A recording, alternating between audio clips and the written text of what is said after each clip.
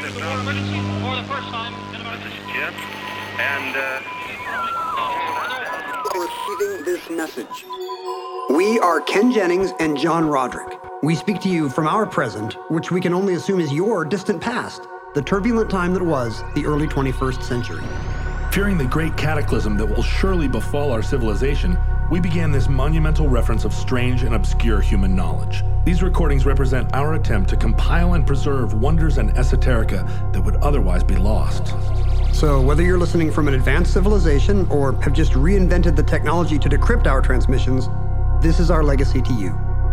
This is our time capsule. This is the Omnibus.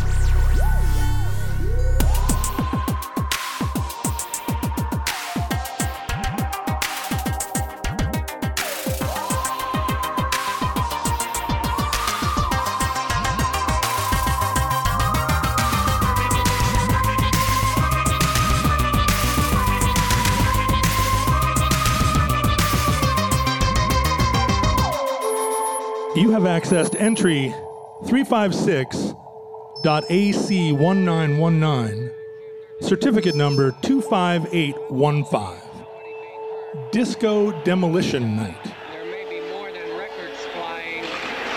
Kids are running around. I don't see how the security guards really can do anything but apprehend a kid or two and take them out.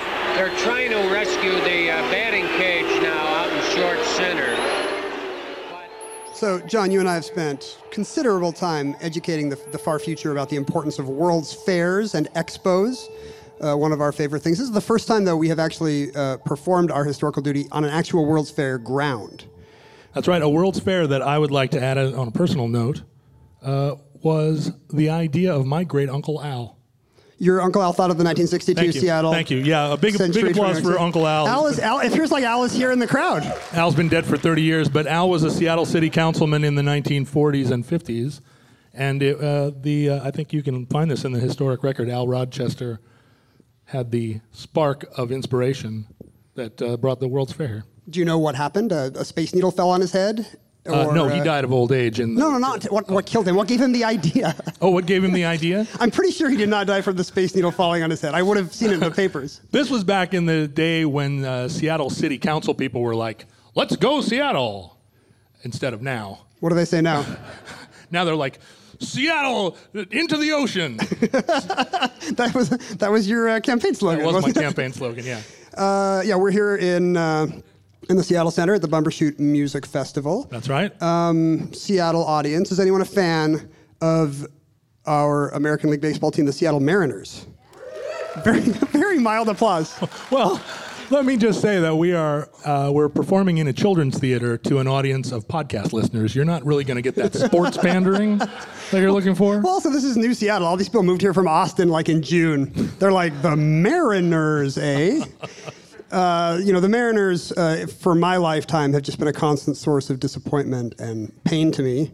They're in a crucial, as we record this, and this is the year of our Lord 2018, they're in a crucial series that could determine their pennant race with the A's, but they're 5.5 games back. They lost last night in dispiriting fashion. Do you remember in also true Mariners fashion, just a little while ago when it seemed like they couldn't be beat? Sure. There's a certain kind of Seattleite who moved here in the very early 21st century who thinks of them as a great team in hard times. Yeah, a great team that just can't quite pull it off. And that's not true because, your childhood and mine was full of going to the Kingdome, a dispiriting place, and seeing dispiriting losses by the Mariners. Going to the Kingdome and watching the ceiling fall on unsuspecting people. Killing people, and then people would go up and try to fix it, and they would die as well. So many deaths in our baseball-loving childhood. For the benefit of the future, baseball is kind of a national pastime for us, which means it kind of generally makes people feel good, especially if you're kind of an older white person. Baseball. And no one's really that into it, which is like... Baseball is a sport that transcends race and culture and gender. It is truly America's pastime. And I mean America in all of its melting pot glory. But no one is all that into it in the same way they might be into it. It's incredibly universally beloved and popular, but no one really likes it. It's like NCIS or something. What about George Will? You're discounting George Will. It's true. George Will is the perfect example of a baseball fan in my mind. He might be the youngest one. We have no We have no idea if future listeners of this show are just like super intelligent baseballs that have like gained intelligence over the millennia. It seems unlikely. I mean, you cannot predict the future. I didn't yes-and your idea. Baseballs are made of horsehide, right? Are they horse ghosts? Or like, could the futurelings be the ghost horses that inhabited their former corpses? Round ghost horses filled with like rubber. I used to have legs. The Mariners are currently in the longest playoff drought in all 4 professional sports. Did you guys know this? When the Buffalo Bills managed to upset their way into the playoffs at the end of last December, that left the Mariners as the longest playoffless team. They have not been in the playoffs since 2001, Ichiro's rookie season, and also that was their record-setting 116-game season. They have come back from that with like 17 straight seasons of no playoff appearance. Didn't just a minute ago you say that no one cared about baseball? Yeah, I looked all this up. I'm not a random person on the street planted here and asked to talk about baseball. I spent this morning on Wikipedia and baseballanalytics.com. When I was a kid, the Mariners were in a larger AL West. It was before the 94 realignment. So I would often go to games and see them play the Chicago White Sox. That's right. Another lackluster AL West team of our childhoods. Take me to the cold, drafty Kingdome, and we would sit high up. Look down at the ungodly green AstroTurf. Watch people slide all over it and have like lasting knee injuries because of it. Yeah, and there'd be like a boat show in the outfield. First time I ever went to the Kingdome was a boat show. Second time was a Sounders game. I think my first time was a Cub Scout encampment. Or not encampment. That would be weird. No, but like put all the Cub Scouts in the stadiums. Like a big Cub Scout, like a scouting a domaree event. Yeah, a jamboree. Thank you. It was a big old jamboree. Those are in AstroTurf stadiums? Not that anymore. Look like parking garages? They tore all those down. Remember when the citizens of Seattle universally voted to replace the Kingdome? To implode the Kingdome. Yeah, we all voted for it so many times. Oh, we voted for it every time they put it on And they the finally ballot. were just like, the people just want us to do this. Let's do it. No, that's not true. You have long had a picture in your bathroom of the Kingdome imploding. Yeah, my mom and I actually... I believe you told me you cannot urinate unless you're looking at a picture of the Kingdome imploding. Is that true? It's like a trigger. Yeah, I'm just like, I'm so frustrated. And then I see the Kingdome destroyed, and I'm like, Nobody put on that video right now. No, my mom and I went up to the 12th Avenue Bridge there, and like crack of dawn, I'm sure I was awake through the night, and watched the Kingdome explode and watched that big dusty cloud go over the city. It was a great Seattle moment. It really does kind of sum up the Mariners' spirit, watching something kind of implode at the last minute. I mean, I feel like right now the temperature in the city of Seattle would really, I think, would be galvanized around blowing something up downtown. Yeah, we love big clouds of smoke. That's what I've learned this summer. Like the Mariners, the White Sox kind of had a lackluster 70s and 80s, let's say. They weren't the winningest team. They weren't even the winningest team in Chicago, a team famous for having a crappy National League team. In 1979, when our story takes place, the White Sox were so lackluster that their big star was one Chet Lemon, a better-than-average center fielder who was a 3-time All-Star. He was literally the closest thing they had to a star. I'm doing the quotes thing with my hand, futurelings, if you can imagine that. In a timely note, Chet Lemon used to not stand up for the national anthem.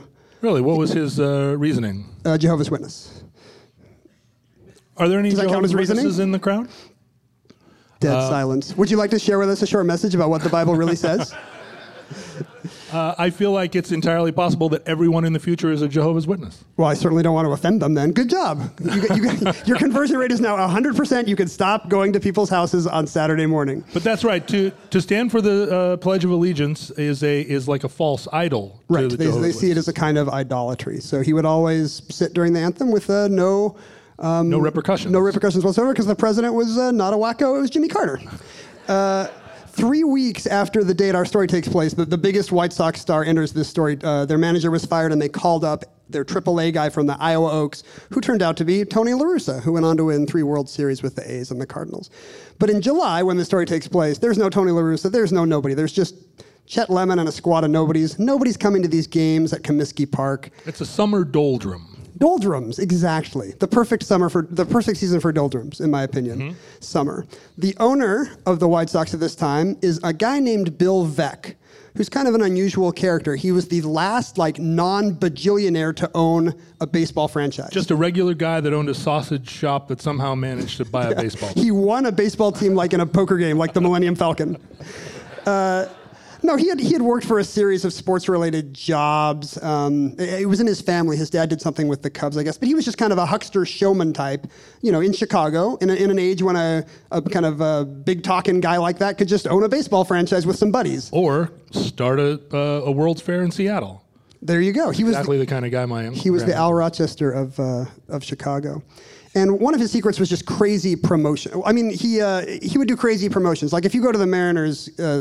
I was there last year on potting soil night where they gave everybody a big bag of potting soil. They did a Sriracha night, which it turns out you can do because Sriracha is not a trade name.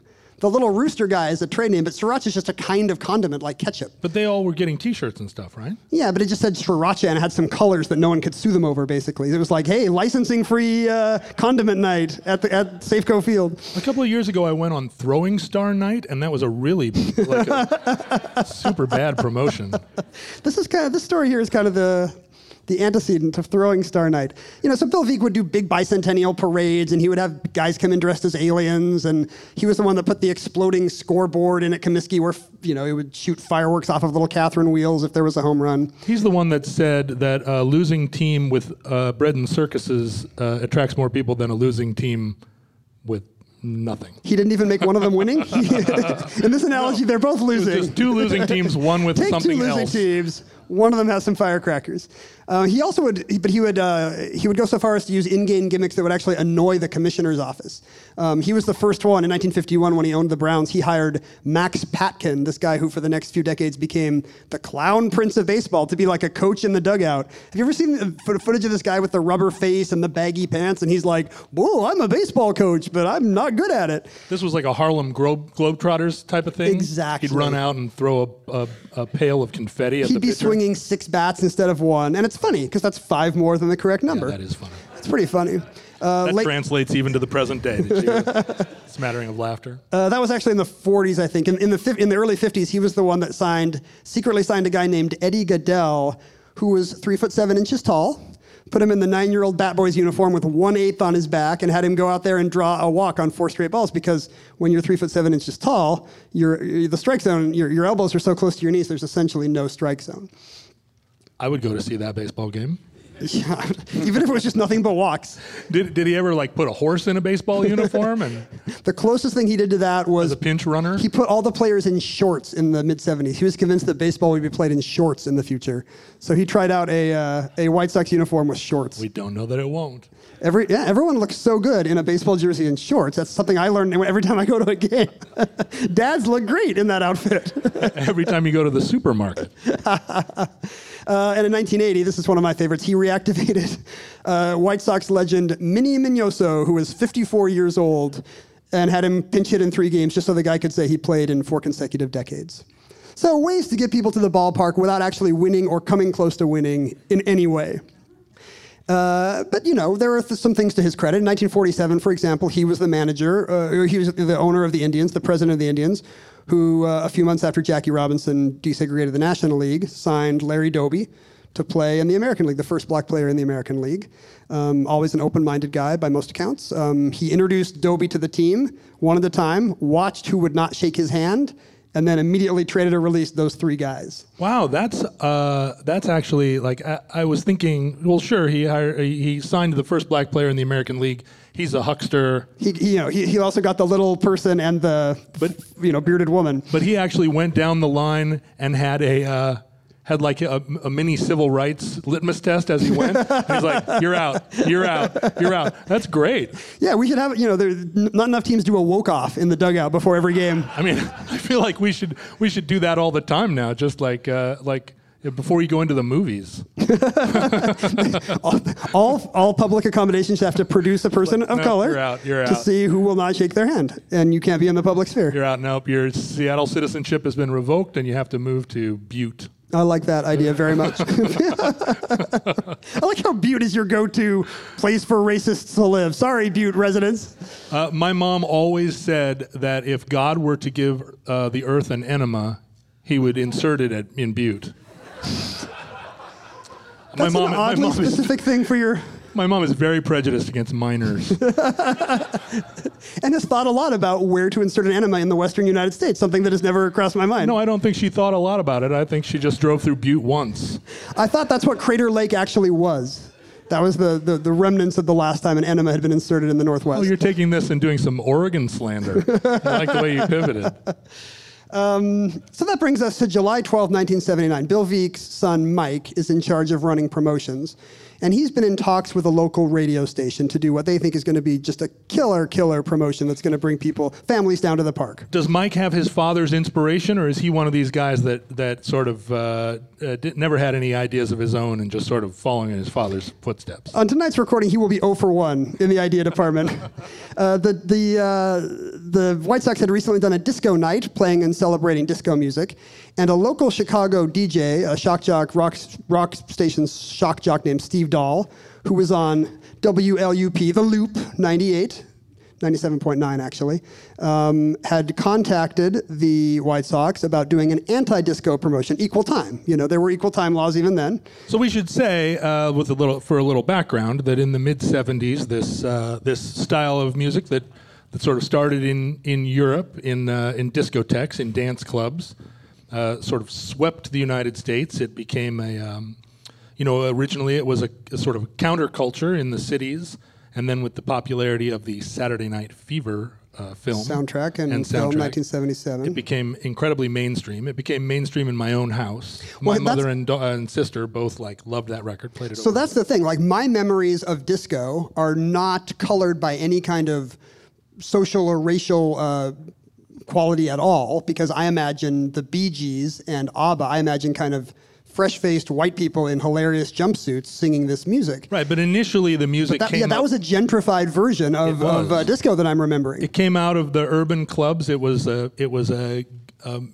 style of music that was, the artists were largely black and Latino. It came out of R&B and funk, so right. Much like rock and every other American musical movement in history, it came from black music. And this mid-'70s period was the initial period of gay liberation in the United States, and clubs were sort of organizing places of the gay liberation movement, and so this music was the soundtrack to that as well. Sure, it was gay culture, it was Latino culture, we know from Saturday Night Fever, it was Italian-American culture, it was African-American culture, it was very urban, but it was everything rock culture in the mid to late 70s was not. Rock had turned into a phenomenon of the heartland, right? Well, no, rock was very popular, but this was the era of album-oriented rock, which was no longer a singles-based form of music, right? I mean, there was still AM radio, there were still pop singles, but hard rock, heavy rock, was a thing. Like, famously, Led Zeppelin, Black Sabbath, they couldn't get their songs played on the radio. They were critically derided, but they were selling loads and loads of albums, and people were coming to these stadium shows because they tapped into... I mean, this was also the era of the motorcycle culture, like choppers. It's surprising when you look back to 1977 how popular choppers were. Like, it was a thing like... I can't even think of it's like being a baseball fan, except with choppers. Except with slightly more choppers. Yeah, there are no choppers now. I challenge you to find a chopper, but then there's choppers everywhere. That explains why every picture of a rock band from this period is kind of, starting to age white men with long hair, facial hair, leather, denim. They weren't really aging. They were just so addicted to heroin that it was sucking the life out of... sucking the color out of their hair. That was another gap. Heroin and alcohol and rock, coke and Quaaludes on the disco side. There were a ton of the way they dressed, leather and denim versus kind of gold lame and jumpsuits. And if you like both, you can listen to Blondie. Right. Blondie was a new wave band that put out a disco single and had a huge hit with it, and they were not the only ones, This is the era when the Rolling Stones realized to stay on the radio, they're going to have to put Miss You on some girls, and they're going to have to do hot stuff. They're going to need the beat, right? So they appropriate the beat. Rod Stewart becomes a disco artist. Kiss puts a disco beat on I Was Made for Loving You. They sure did. Paul McCartney thinks that Wings will be back if he puts a disco beat on Good Night Tonight.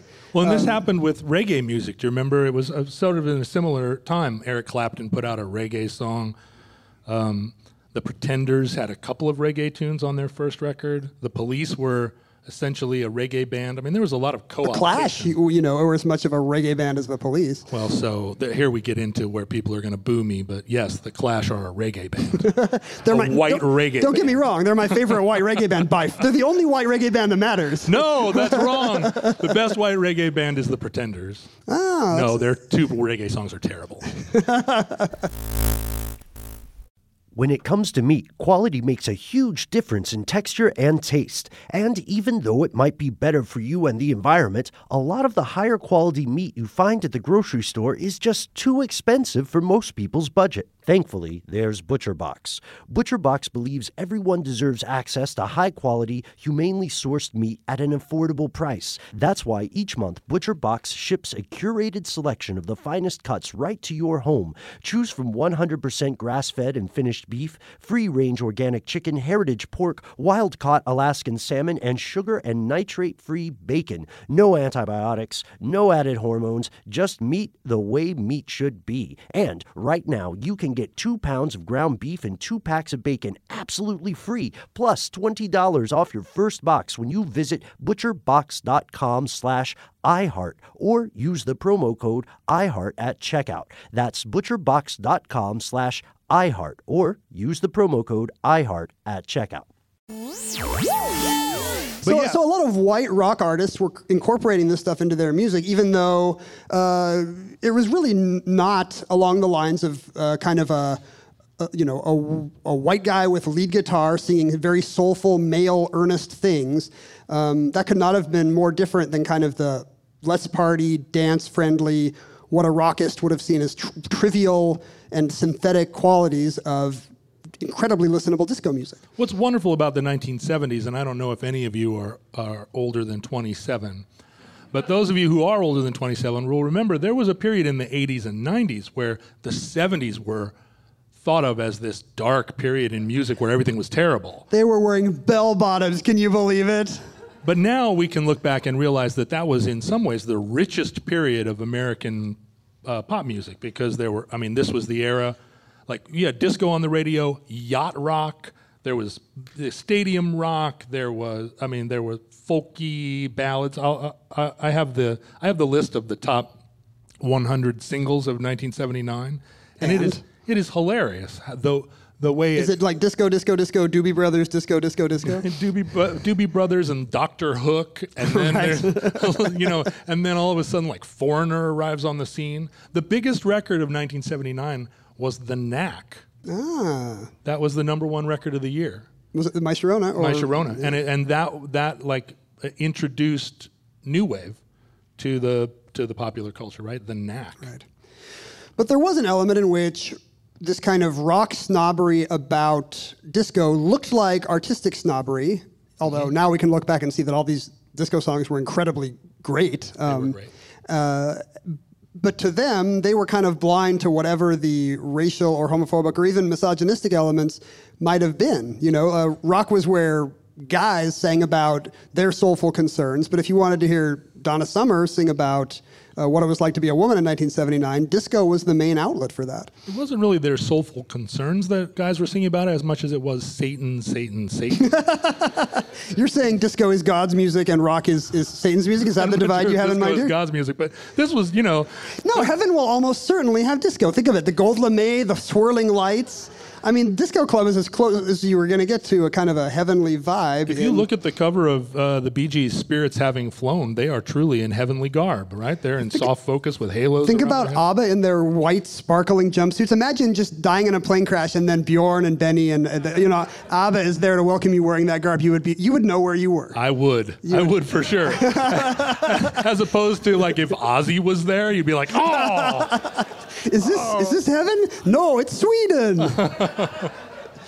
And this kind of conflict, rockism versus poptimism is a kind of a battle that continues today, even though, I was born in what I would have thought was the post-disco era. Like when I was first aware of what music was on the Hot 100 that me and all my friends were listening to, it was the same year that Thriller came out. And here we have a Motown artist who came from a disco band who is just indisputably better than any guitar band on earth, a better musician, better live act. Disco was not great live, but Michael sure was. And the argument seemed to be over. Even if disco was still a punchline, we had lived in the world it had created, and rock was now runner-up. We decided that we could not use the word disco. Partly as a result, you could make an argument as a result of this event that we're discussing. And Rick D's novelty songs and Disco Duck, right. And yeah. I don't know. By applause, how many people had Sesame Street Disco in their house? We had Sesame Street Disco. Yeah, Sesame Street Disco. That was a great album. Doing the Pigeon. Rubber Ducky, You're the One, C is for Cookie. Even the Henson Workshop fell under the spell of the disco beat. These were great tracks. The thumping spell. But it's true that, now we think of a red-blue divide in the United States as being something that's really, culturally it's hardening, and it's in some ways hardened off. But at this point in time, we didn't really see America that way. But there was, this was the beginning of a kind of cultural separation between, you said before, blue collar white dudes, but it was more universal than that, certainly, but it was a contrast between the culture of concentrated urban centers that were very diverse and not rural, but suburban America. And it didn't yet have a religious connotation like it does now. There wasn't traditional values. Although if there had been, people would have been like, what's with the village people's costumes? Well, sure, but also traditional values are not exactly best described by Black Sabbath, right? Those aren't the traditional values that we think of now. It was a period where Lawrence Welk was still on the air for those people.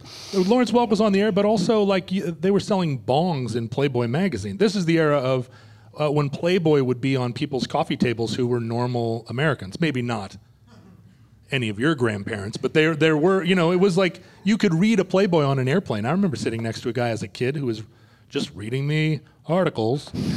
And when you talk about the culture war element of it, I remembered that as a kid, we had I don't know where we had gotten this, maybe it was in my grandparents' house, but just some book about the dangers of modern music. And really what this focused on from a religious, cultural point of view was the dangers of the thudding beat in so much modern music. Because rock had kind of buried the beat in the 70s. You could not dance to a Led Zeppelin record. Led Zeppelin, a lot of rock became very artistic, and it was, there were unusual time signatures. It didn't have that. It's all Prague's fault. And, in the 1960s, if you listen to a 1960s pop recording, often the loudest instrument by far is the tambourine. It is. To put on any Motown record, and it's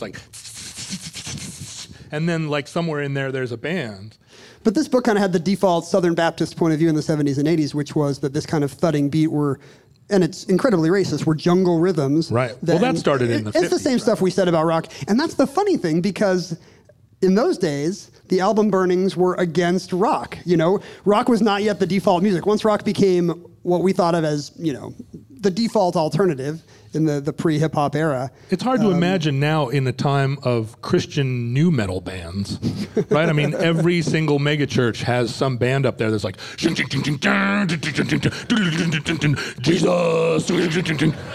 and that's, considering that those were taboo rhythms until the 90s, really. Right. And it's funny, I think, that these rock, these edgy rock guys would kind of ally themselves with the burners of art.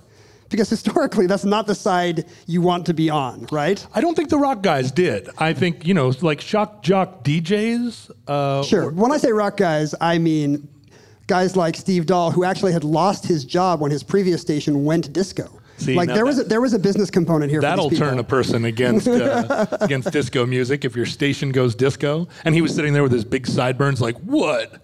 But it's an early example of this Trump-era phenomenon where this guy's just doing some self-serving thing for his bottom line, and he angries up a bunch of yokels who are like, yeah, I'll bring my Motown records to a baseball game and blow them up. So what was the stunt? The stunt was, Steve Dahl's radio station being 98, 97.9, Loop 98. You would get in for 98 cents to this game if you brought your disco records. And again, ushers at the time noticed that people were not being super strict about the definition of disco. It was really just... And you weren't bringing your disco records so they would play them. That's right. They were going to do requests all night. They had little stereos set up all around the baseball stadium. People were like, my turn. This was a twilight doubleheader against the Tigers to make up for a previous rainout. The White Sox, again, were lackluster 40 and 46 in July. They were going to, between the games, put all the disco records that people had brought into a big crate in center field and blow it up. Steve Dahl led, every morning on the radio, he led his anti-disco army, and he would play a few seconds of a disco record and then scratch the needle all across it. And take that, disco. People would cheer at what we were doing to this force that was threatening our rock. This was only 15 years after they were burning Beatles records. Well, sure. John Lennon said that they were bigger than Jesus. They were going to be bigger than Jesus. And again, why would you want to be the guy burning art? Historically, that's either an invader, that's Rome sacking Alexandria, or the conquistadors burning the Aztec codices, or the British burning the Library of Congress, or it's an oppressor. It's Savonarola in Florence burning all the Renaissance art. It's Nazis burning whatever they call decadent art. In ancient China in 200 BC, they would actually burn edgy scrolls, and then they would bury the scholars alive. Really? Which is really, when you think about it, more effective, because they can't make new scrolls. I can't think of a better description. Donna Summer can still make a record, even if they blow up a few of them in Chicago. But I can't think of a better descriptive term for the Omnibus Project than edgy scroll. I do hope we exist in parchment form in the future. But unburnable. Well, I think, people who because this DJ was encouraging his listeners to become a kind of cult, an army, like, we're against disco, right? Like, fire up your El Camino and come to town and let's cause some trouble. And that's just any demagogue, right? All you need is an excuse, if it's that rock is better than disco, or if it's that we need a bigger wall on the border. It probably has to tap into something. But you're right. It doesn't have to be a pre-existing. People didn't have to be getting up being like, when is someone going to speak out against Gloria Gaynor? Right. But I mean, it's much easier to posit your even Supertramp record against like a Donna Summer record. Think of the tinfoil hats that are like, Sandy Hook was fake. And there are tens of thousands of people that are living in that reality. So it's easy to demagogue people if they're not, if all the news they're getting is from Cream magazine. So sorry for that reference. That was super old dude reference. So Mike Veeck and Steve Dahl are hoping they'll get more than the usual 15,000 people who have been coming to games at Comiskey.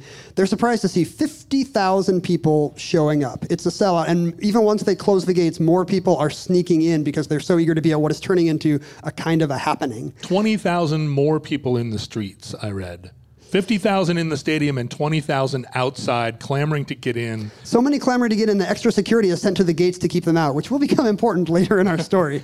Concessions are being openly stolen. Nobody can sell beer because beer is just disappearing as fast as they can put it out. Everybody over 40 is noticing the strong smell of pot wafting through the stadium. If you want to think about how threatened the rock people felt, here's the top records of 1979. The top one, as I said, The Knack, because My Sharona is the greatest record. It's the catchiest record ever made. Although the bridge is terrible. I'm sorry. Don't at me. But then we go Donna Summer, Chic, Rod Stewart's Do You Think I'm Sexy, his crossover disco appropriation. The anomalous Peaches and Herb reunited record. Feels so which good. Is a real panty dropper. And then Gloria Gaynor, Donna Summer, Village People, Anita Ward's Ring My Bell. Ring my bell. So there's Donna Summer's cover of MacArthur Park. Try that on for size.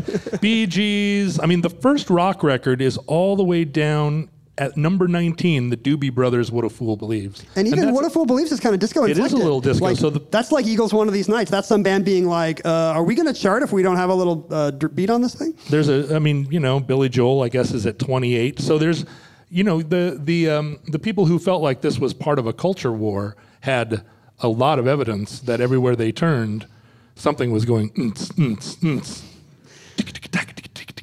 So everybody brings in their disco records, and they're supposed to surrender them, but not all do apparently, because during the first game, which the White Sox lose to the Tigers 4-1, records are being hurled at players. And it's funny, but every time I see interviews about this, it's always the Black and Latino players who are getting records thrown at them, and you kind of wonder, hey, I wonder if these people had targets in mind. Can you imagine how lethal a fully sleeved vinyl album thrown from the top deck of a baseball stadium would be? Sure, or what if you it's throwing star night if you unsleeve it, you know? Between the games, Steve Dahl drives out there in a Jeep wearing kind of a fake military fatigues type uniform of his anti-disco army. And a helmet. And a helmet, yeah. He looks like a motorcycle guy. He's Patton. Oh, right. He looks like motorcycle guy in the Village People. Do you think he knew? I doubt he thought so. And he announces to the crowd that this is no longer a baseball game. It's now officially the world's largest anti-disco rally. And he gets some chant of disco sucks going. He shows them the crate that's been wheeled out to center field and says, we're going to blow them up real good. At which point they do, and they may have miscalibrated the amount of explosives you would need at a baseball game. There's probably not a lot of data here, because they leave a huge crater in center field.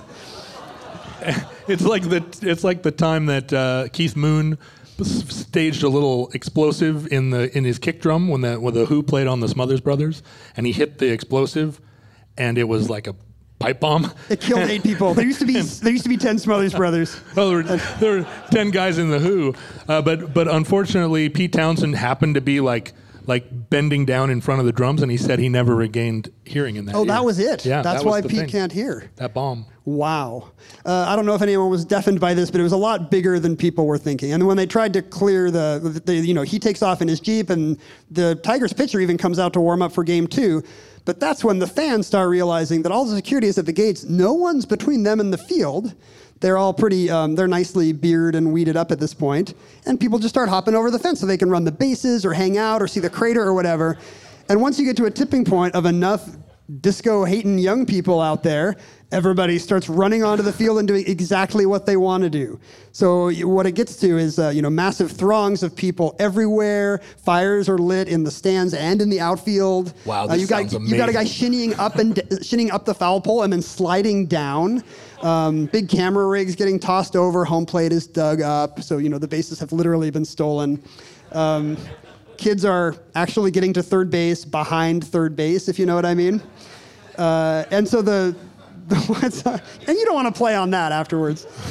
And the White Sox try to regain order. Harry Carey was then with the White Sox, and he gets up there, holy cow, what's happened? Let's sing Take Me Out to the Ball Game, and then we'll all take our seats again. And it does not work. The stadium has a nice polite, please return to your seats, and that does not trouble anyone at all. You never went, I don't think, to a stadium metal concert in the early 80s, but this is what they were all like. So that there was an expectation that, of course, this is what we do when we go to a stadium. Yeah, let's go. Let's start a fire. Would people actually steal home plate? There were no home plates typically at a Judas Priest concert, unless you brought the one from the Disco Sucks riot. Plenty of third base, I hear, but no home plates. 45 minutes later, the police are finally called, and they come in full riot gear because it's now a full-fledged riot, on horses, and make 39 arrests. And people gradually kind of, the purge ends, everybody's mind clears. Maybe they put on some Creedence or something, and people are like, whoa. This is the America that they talk about when they say make America great again. This is it. More riots between Twilight doubleheader games. That's what I want to see. It's not as good an acronym, right? MRBTNDHG. It doesn't fit on a red hat. The White Sox want to play, but the field is full of broken glass. There's puddles of beer. The ground crew is up there trying to clean up whatever bodily fluids they can. But Sparky Anderson of the Tigers is PO'd, and he says his boys will not play no matter what. He saw an opportunity here to get this game forfeited. Because guess what? It's a win. The next day, the commissioner's office announces it was indeed a forfeit, which means that the Tigers win with what score? Do you guys know this? 9-0. 9-0. It's one of my favorite things about baseball is how punitive forfeits are. You lost every inning. You deserve to forfeit every single one of those innings. And in fact, 1979, that was the last forfeit in American League history. We've made it through 30 years without a subsequent rock-powered riot. Time to set and- off some kind of bomb in the middle of center field at a Mariners game. Nope. John did not suggest that. I'm sure Oh, glad. that's right. No shush. Well, the people listening to this show are like 7,000 years in the future. Right, but the Mariners, and even 7,000 years in the future, the Mariners are still well below 500 going into September. It's a baseball team entirely of Cthulhu's, and they still can't score a run. Yeah, because all the other teams have just as many tentacles, so it's just as hard to hit a fly ball. Have you always wanted to learn to play an instrument? Maybe you've even tried at some point, but gave up because you felt lessons were too expensive or that you just didn't have the time. Thankfully, there's Musician. Musician is the fun, easy, and affordable way to learn guitar, piano, bass, ukulele, and even singing. Just download the app to your desktop, tablet, or phone and start playing. Musician gives you 24/7 access to a vast catalog of video lessons from professionally trained educators, as well as thousands of exercises and songs across dozens of music genres, all tailored to your goals. And with Musician's award-winning technology that listens to you play, you'll get real-time feedback on timing and accuracy so you can actually see yourself improving as you learn. Start your extended 14-day free trial of Musician's Premium Plus package at musician.com/start. That's unlimited access to thousands of lessons, exercises, and songs on as many instruments as you want for 2 whole weeks. Just go to musician.com/start. That's YOUSICIAN.com/start. So 50 to 70,000 people is still believed to be the largest crowd in White Sox history to this day. And incredibly, although this was a debacle, and people even in its time recognized the racial and homophobic overtones of it. I mean, there was quite a bit of critical appraisal of it, even then, as a kind of weird and ugly cultural moment. It also presaged what became a nationwide disaffection with disco music. It may have accelerated the nationwide disaffection. Certainly the disco bubble popped immediately in late 1979 through 1980. And that happens to musical movements from time to time. So I don't know if we can say an alternate history where they just do Potting Soil Night on July 29th. Disco is still super popular, and, Nile Rodgers is president right now. I don't know if that is actually true. But interestingly, when this event happened, the #1 record in the country was "Bad Girls" by Donna Summer, which is an incredible album, by the way. And then immediately afterward, The Knack got to the top of the charts, and then for the rest of the year, there were only 2 records at the top of the charts: In Through the Outdoor, the final Zeppelin record, and maybe its first appearance on the top of the charts, and then The Long Run by the Eagles. So that was the end result of Disco Demolition Night. The Eagles got back to #1. This is what America decided was. I mean, this is their 9 runs scored in a game. They're like, oh, you don't like disco? Try The Long Run. And that concludes Disco Demolition Night. Entry 356.AC1919. Certificate number 25815. In the omnibus. Yep. John's never actually done this show. Certificate number 25815 in the omnibus. Futurelings, in the unlikely event that social media still exists in your era, our tweets are archived at Omnibus Project, and our Twitter handles were @Ken Jennings and @John Roderick. Please do not allow social media to exist in your era.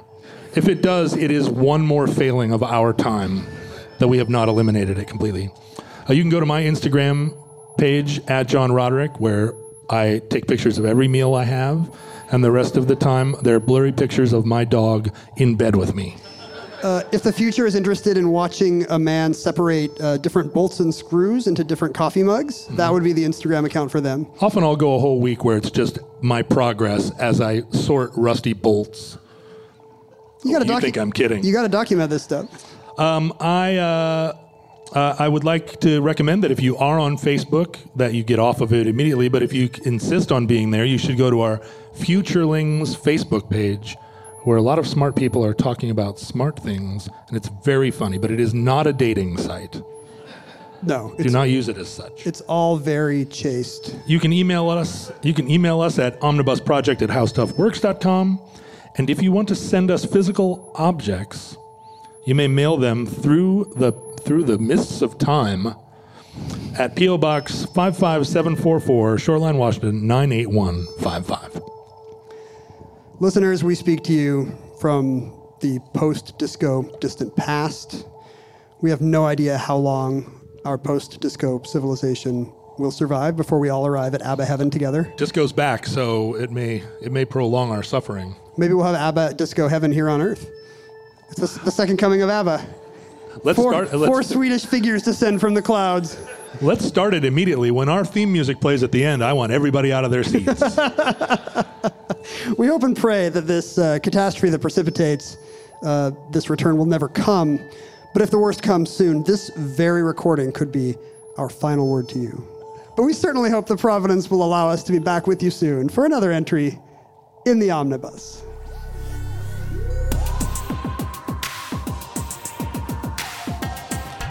They're not dancing. Wait for the beat to drop. We're going to do a little Q&A if anybody has questions for us. We still have a few minutes that we left at the end. Yeah, we saved some time in case you have questions. This is only our second public appearance. Ken never leaves his readout, and I'm deep in my bunker. So it's our second public appearance as a podcast. You were... Yeah, you were on TV for 75 consecutive, I know you like me to mention it every time, right. 75 consecutive episodes of Jeopardy! And John left the house last night and got burgers at University Village. Yeah, that's right. Yeah, I did go to University Village. I got a stuffed pizza. The real kind of pizza, Chicago style stuffed pizza. Wow, I got one woo. Normally I just get hissed out of the room. All right, so this is a children's theater, so we will be able to hear you if you just shout out your question. Does anyone have a question? Yes. Did you ever get to see Ken Griffey Jr. in the Kingdom? I did. Did you? I did. Yeah. Many times. I saw Griffey Jr. and Griffey Sr. in the same lineup at the Kingdom, which was exciting. That was only one season. Yeah, that was nice. My dad and I, the last thing I went to in the Kingdom, my dad and I went to see a Black Sabbath show. No, a game. No, we went to see the Seahawks play against Wisconsin. The Green Bay Packers. They played a collegiate team. They played a collegiate team. University of Wisconsin. The Seahawks were so bad, they lost to the University of Wisconsin. No, they played the Packers, and there were so many Packers fans that had come in RVs, and they were all wearing their cheesehead hats. And the stadium, and it was a middle of the day game with two teams that weren't like in the contention, and yet there were 40,000 people there. And I realized then that the biggest rock concert in the world at the time couldn't get 40,000 people to a thing, and there were this many people here to watch this dumb sports game, and I realized I had chosen wrong. And yet baseball still claims to be the national pastime. Another question. There, maybe? I don't know. Are we pointing to different people? Yes. No, I think you're pointing to the same person. You, in the plaid shirt. So I was just curious about process in terms of picking topics, and also, do you guys have a list? And if so, how long is it? Ken was just looking at his list. He and I both spend a lot of time just thinking about all kinds of this dumb stuff, like presumably we all do. And the reason we started the show, when we initially conceived of the show, it was we tried to come up with an idea that would appeal to people. And so we had I wanted something that would not constrain us at all. Yeah. Whatever I thought was interesting, I could just talk about that because that's the best kind of white privilege. Something just occurred to me. I feel I should talk about it for an hour. This is what the world needs. Me, a white guy, talking about something I thought of once. But our initial idea was we'd have a show called The Worst, which was a show where we were going to pick the worst thing in every kind of thing we could think of. It's the stories of famous failures and bloopers and whatnot. Yeah, which is basically what we are doing. It's just we don't characterize it that way. But we were on an airplane to Atlanta together. We're sitting next to each other. Every stewardess came by and wanted a picture with Ken because that's right in his demographic. That's not a thing. We were sitting there and we were like thinking up ideas for the worst, and when there was some silence went by, and then I said, "Do you like this idea?" And Ken was like, "No, not really." And I was like, "Let's not do this show The Worst. That seems like a bummer." It seemed like the only upside was every show we could be like, "I'm Ken and I'm John, and this show is the worst." Yeah, right. It's like we were on Nickelodeon in the 90s.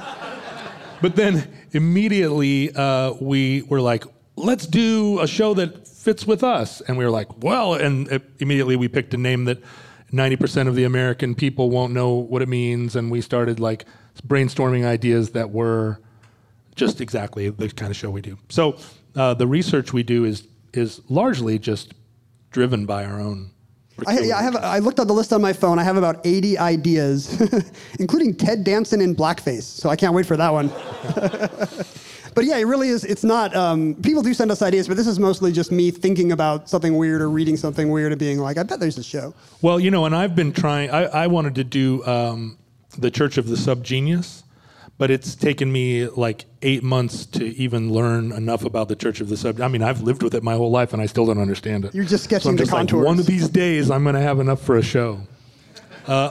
Any other questions? I feel like there was a hand in this general area. Oh, it was Ari. That's actually Marlo's, your 7-year-old daughter's question. My 7-year-old daughter cannot be at a show without making herself the center of it. Can't you ask him at home, Marlo? Where'd you get that from? What's your question, darling? Shout it out. Don't have your mother as a proxy. What's your favorite podcast? My favorite podcast? The favorite one that you did. Oh, the favorite one that we did. Oh, favorite episode of this show, Marlo? That's a really good question, Marlo. I had a neighbor ask me that last night. He was leaving, and I hear you have a podcast. And I was like, yeah. And he's like, what's it rated? It's like, I don't know, like PG at best, I guess. No, every podcast is rated 4.5 stars, right? I mean, it's like, the rating system is totally meaningless. But his second question was, if you could listen to any one episode, what should I start with? And I did not have a good answer. Yeah, that's a super good question, Marlo. I mean, Ken and I both bring different topics to the show, right? And a lot of the time, Ken's ideas are ones that are new to me, and I learn a lot. Vice versa.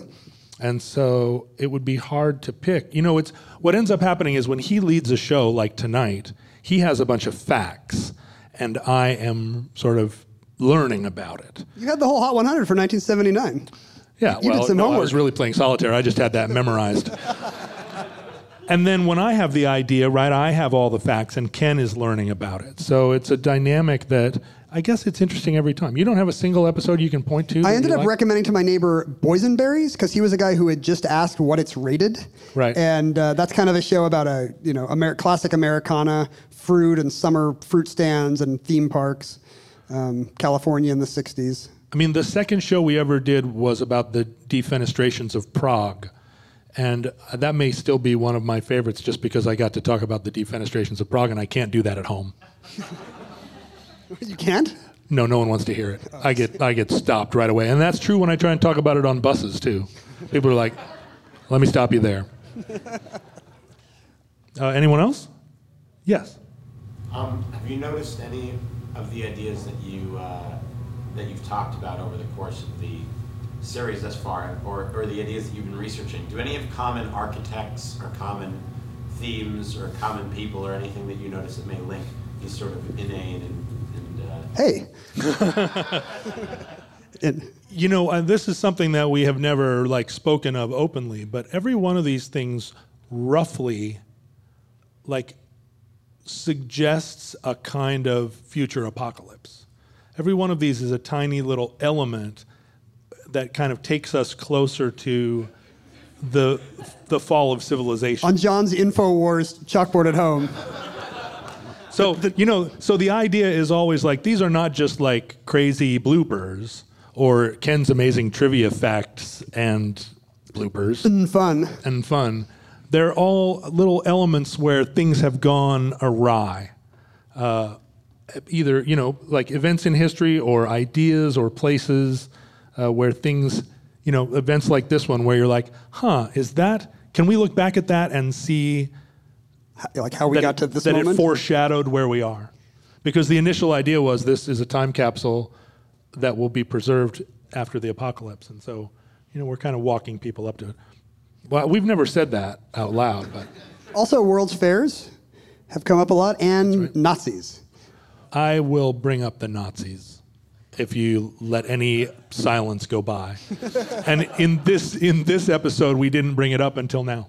And yeah, this whole podcast is mostly me just trying to keep talking, so John just doesn't say, when Hermann Goering took over the Luftwaffe. Anyone else? Surely there are some questions. You have 4 minutes left before they usher us out. Anyone want to ask Ken a question about his Jeopardy Does anyone run? want to ask Which John a everyone question does. about 90s indie rock? Yes, my sister. Let's go. What really front-loaded the audience here? I was just wondering how much of it is off the cuff and how much is prepared as far as the back and forth, or is it all off the cuff? None of the back and forth is prepared. We don't. As is usually evident. I mean, when Ken has a topic, he usually sends it to me at 11 o'clock the night before.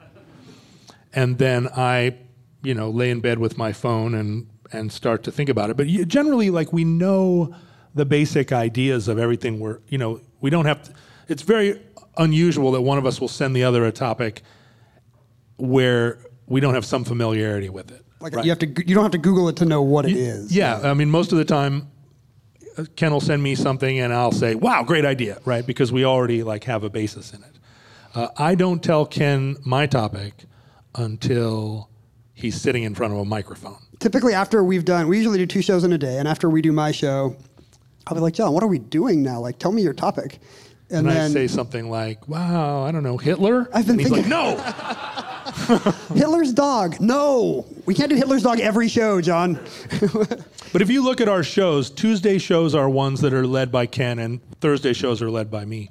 And I think you start to see a through line of our different interests and just our different kind of worldview. Yeah, I'm most aware when it's something I don't know much about, like your expertise about hardware of all kinds, not just military hardware, but also guitars and cars, 20th century cars, and stuff like that, where I don't feel like I have any expertise. That's when I have to do some Googling.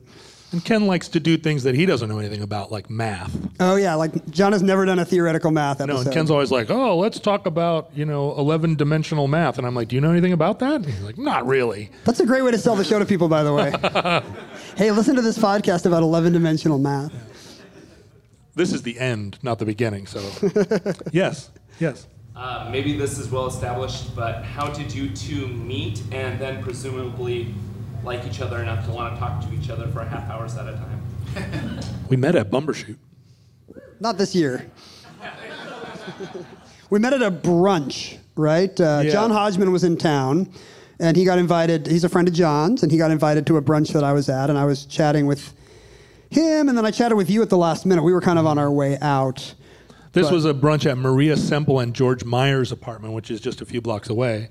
Maria Semple of... Beloved Seattle literary power couple. Where'd You Go, Bernadette, and George Meyer of The Simpsons. Right. And who are married to one another. They're actually not. Oh, they're not married? They're boyfriend, girlfriend. All right. Okay, sorry. But they've been together for decades. It's really hard to tell.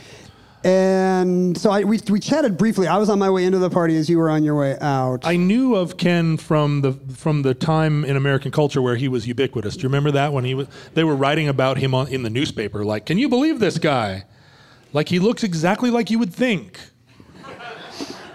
This guy, I got it. I woke up like this, John. And Ken, surprisingly, you wouldn't know it. It wouldn't be suggested by your Jeopardy run, but he also knows a ton about rock and roll and bands and culture, film, et cetera, et cetera. So he was, unfortunately, not familiar with my band, but he went immediately and listened to all the albums and then became a super fan. I had heard your band on KXP, but I was not it's true that I was not a fan with the albums. And then from that point on, every time we saw each other, he would sit in my lap and take a selfie. I really liked John's professorial air, and a few months later, I called him to see if he would be in a book video for me. I just wanted him to have a white jacket and a clipboard and be a fake scientist, which I didn't know was kind of his main skill set, I guess, is looking like a fake scientist. And we've been friends ever since. So that is the end of our time. Thank you very much for listening to the Omnibus Project and for coming to see our show. Enjoy the rest of Bumbershoot, you guys. Give it up for John Roderick. America's sweetheart, Ken Jennings.